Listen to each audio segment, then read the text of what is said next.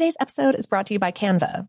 We're all looking for ways to make an impact at work, but not all of us are skilled in visual design. Canva helps you get your point across, simply and beautifully. It's easy to design Canva presentations, docs, whiteboards, and videos. You start with a designer-made template and customize it with your content. Plus, add graphics, charts, and more from Canva's massive media library. Whatever department you work in, Canva is perfect for any task. Sales decks, hiring docs, marketing brainstorms, employee videos, you name it. Anyone at work can design with Canva. Start designing today at canva.com. Designed for work. I'm Katya Adler, host of The Global Story. Over the last 25 years, I've covered conflicts in the Middle East, political and economic crises in Europe, drug cartels in Mexico.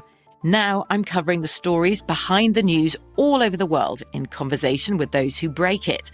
Join me Monday to Friday to find out what's happening, why, and what it all means.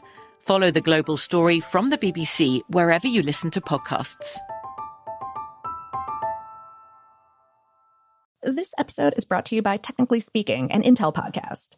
When you think about the future, what kind of technology do you envision? Whatever the future holds, artificial intelligence will undoubtedly be at the heart of it all.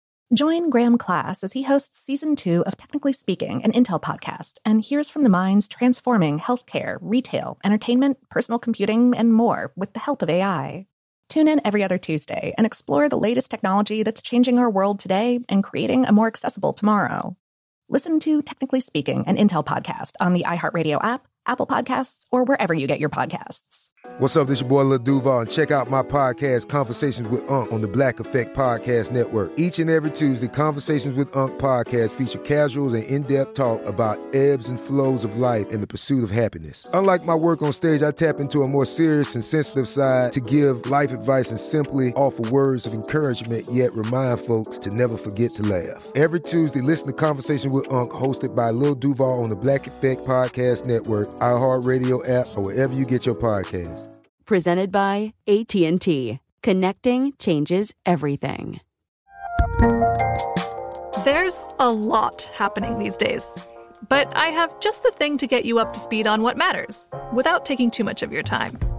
The 7 from the Washington Post is a podcast that gives you the 7 most important and interesting stories, and we always try to save room for something fun. You get it all in about 7 minutes or less. I'm Hannah Jewell. I'll get you caught up with the 7 every weekday. So follow the 7 right now. Welcome to Brainstuff, a production of iHeartRadio. Hey, Brainstuff, Lauren Vogelbaum here. Did you know that one bee has to fly approximately 90,000 miles, that's 145,000 kilometers, or about 3 times around the Earth, and gather nectar from some 2 million flowers to make a mere pound or half a kilo of honey? That's a lot of work for just one little Apis mellifera.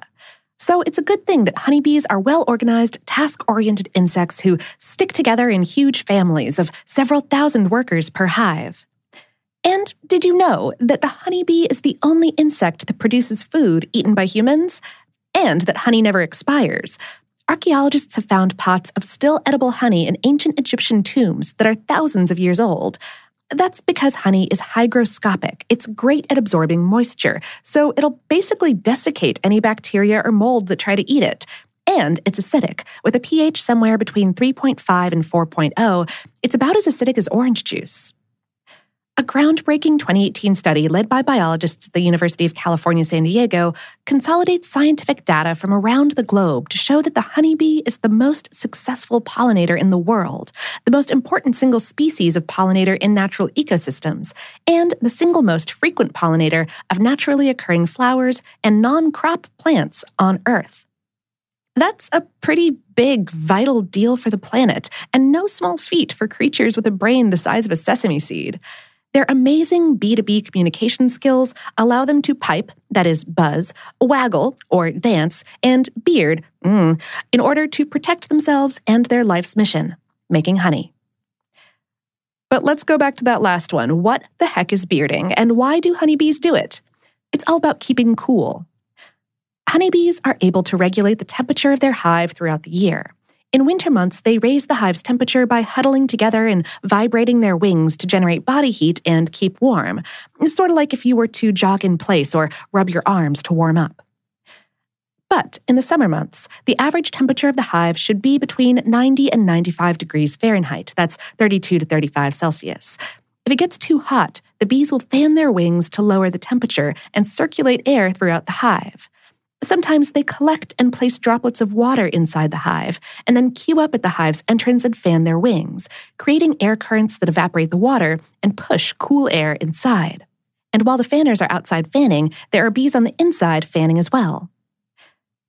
In summer's severely hot weather, when the temperatures rise to extremes and the hive's population is large and crowded due to an abundance of nectar flow, the bees head en masse out of the nest and cluster outside the hive to try to remain cool and keep the hive from overheating, which could kill the next generation of bees that are growing or hatching. Busy bee activity inside the hive generates a lot of heat. So they leave the hive and cling to the outside, then create even more airflow than regular fanning by huddling together and beating their wings. This activity is called bearding because the formation that the bees make on the outside of the hive is shaped sort of like a beard. It's a natural, normal behavior and should not be confused with swarming, which occurs when the bees all get together and decide to leave the hive for greener pastures. So, if you see a bunch of bees in beard formation hanging outside their hive, have no fear.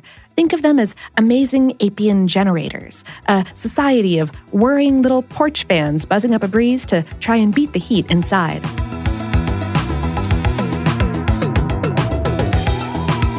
Today's episode was written by Carrie Tatro and produced by Tyler Klang.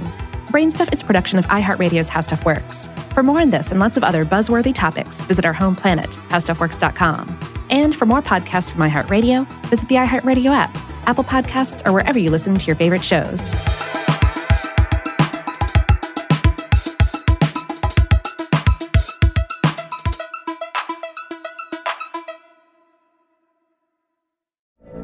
From BBC Radio 4, Britain's biggest paranormal podcast is going on a road trip. I thought in that moment, oh my God, we've summoned something from this board. This is Uncanny USA.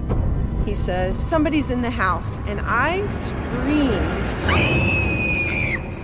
Listen to Uncanny USA wherever you get your BBC podcasts, if you dare.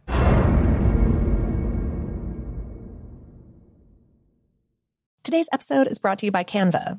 We're all looking for ways to make an impact at work, but not all of us are skilled in visual design. Canva helps you get your point across, simply and beautifully. It's easy to design Canva presentations, docs, whiteboards, and videos.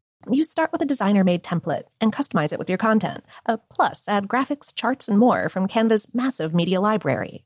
Whatever department you work in, Canva is perfect for any task. Sales decks, hiring docs, marketing brainstorms, employee videos, you name it. Anyone at work can design with Canva. Start designing today at canva.com. Designed for work.